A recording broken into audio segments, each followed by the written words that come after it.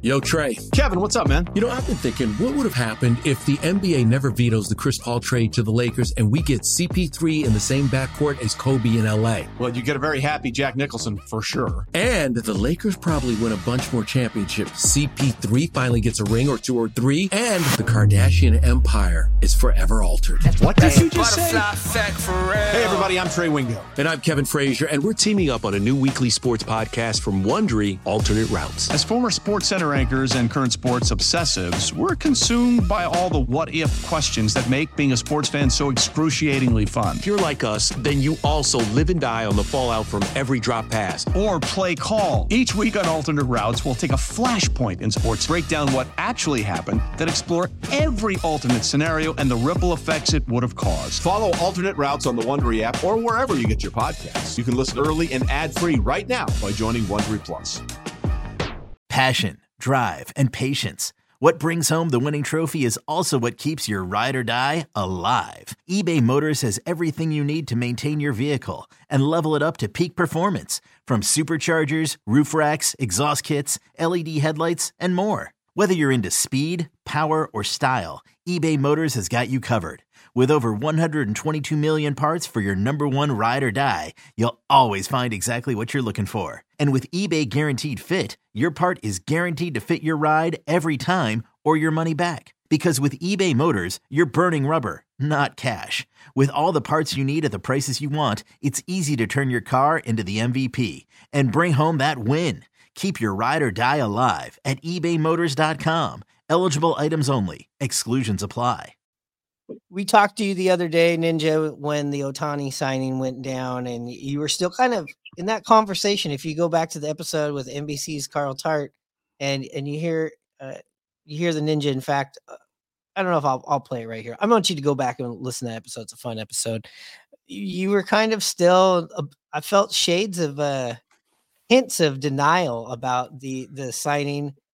Now seems like you've accepted it from what we've talked about, but you have another theory of you could still see Ohtani coming to Seattle, but no, I still haven't accepted that he's signing with the Dodgers. I'm not even past that yet.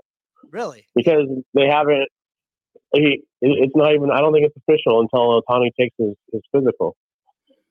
And it's like the Carlos Correa signing, of like the player goes to take their physical and they find out how messed up his elbow really is or whatever. It's just they haven't came out with that official announcement. It's kind of all over there, but there's still pending medical, isn't it? I saw the report that it was official around 4 or 5 o'clock this afternoon that all I's were dotted and T's were crossed. And look, the guy. Okay, so maybe he took his physical today. Yeah, and the guy put it on his own personal Instagram. He's going. Well, so they call us Correa, and then he took a physical, and the doctors were like, "No way." Sure, I could see if you're taking the Carlos Correa route. I won't call. I won't call time of death quite yet on the situation. Yeah, Aaron Judge was going to the Giants last year. It's always something. So until I see the press conference with Ohtani wearing his Dodgers uniform and smiling and holding it up. You know what all those teams have in common, though? They're not the Mariners. He's not coming here. Yeah, let's just say something like that happens. We've called the priest into the room. We're reading the last rites, and all of a sudden he pops up like the Undertaker. Who's waiting right there? Toronto Blue Jays. You know who's after the Toronto Blue Jays? The San Francisco Giants. You know who's after that? The Mets. I could go on and on and on and on. I would say we're probably around the 24th person in a row right there.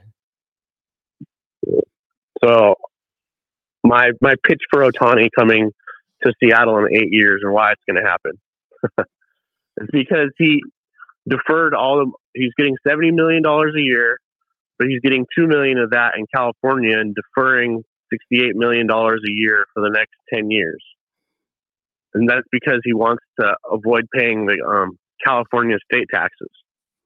And so when he starts seeing those deferred payments in 9 or 10 years, whatever they wanted, he's going to have to establish residency in Washington and then move up here. and then he'll avoid paying all these state taxes, which will save him millions of dollars. So that's my theory of Ohtani coming to Mariners at the tail end of his career. Well, the Mariners would still have to pay him, you're saying, in year 8, so 3 years at 68, which is about $204 million and for 3 years. I don't think the Mariners would ever do that. No, he would probably re-sign a different contract for the end of his career. All his money would be deferred already from the Dodgers. He's like a 10-year deferral, but you have to establish your residency in the state like a year or two before that happened. So he'd want to move up to Seattle, join the Mariners, and then start accepting his deferred payments, which is going to save him almost $30 million a year.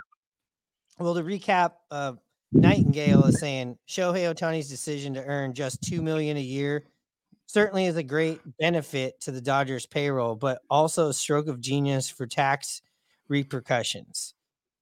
If he is not living in California, once his deferred payments start, he will not be subject to heavy California tax. Becker says, who's this Becker guy? So $68 million deferred by 10 years for each year of the deal. The CBA calls for 5% interest rate, meaning the present value of each $68 million is $41,746,000. Add that $2 million, and the PV CBT hit of each year is 43.7. The present value of the whole deal is $437.5 million. Meaning that they would have to put $42 million in a bank account right now to make it worth $68 million in 10 years.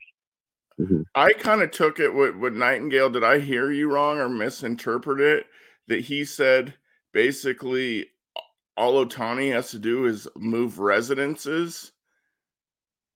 He wouldn't even have to play for the Mariners because that money is after his contract's over. Because that's the following 10 years it's referred to.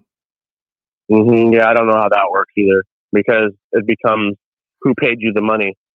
But if you start cashing out your deferred payments, then it's where your residency is established. So you'd want to be in establish your home in a tax-free, place. I don't know where else they are. I don't know, is Vegas one or Nevada one. I think there's some other tax-free states out there. I'm just going to put this with all the other Ohtani comments the last year or two. The Mariners are saving money in 2023 because they're waiting to spend an Ohtani, or they're closing the team shop because they're going to woo Ohtani this Saturday, or the Mariners are going to spend $65 million. It's reported for a 1-year deal. I'm putting it in that category. Sorry, Ninja. Yeah.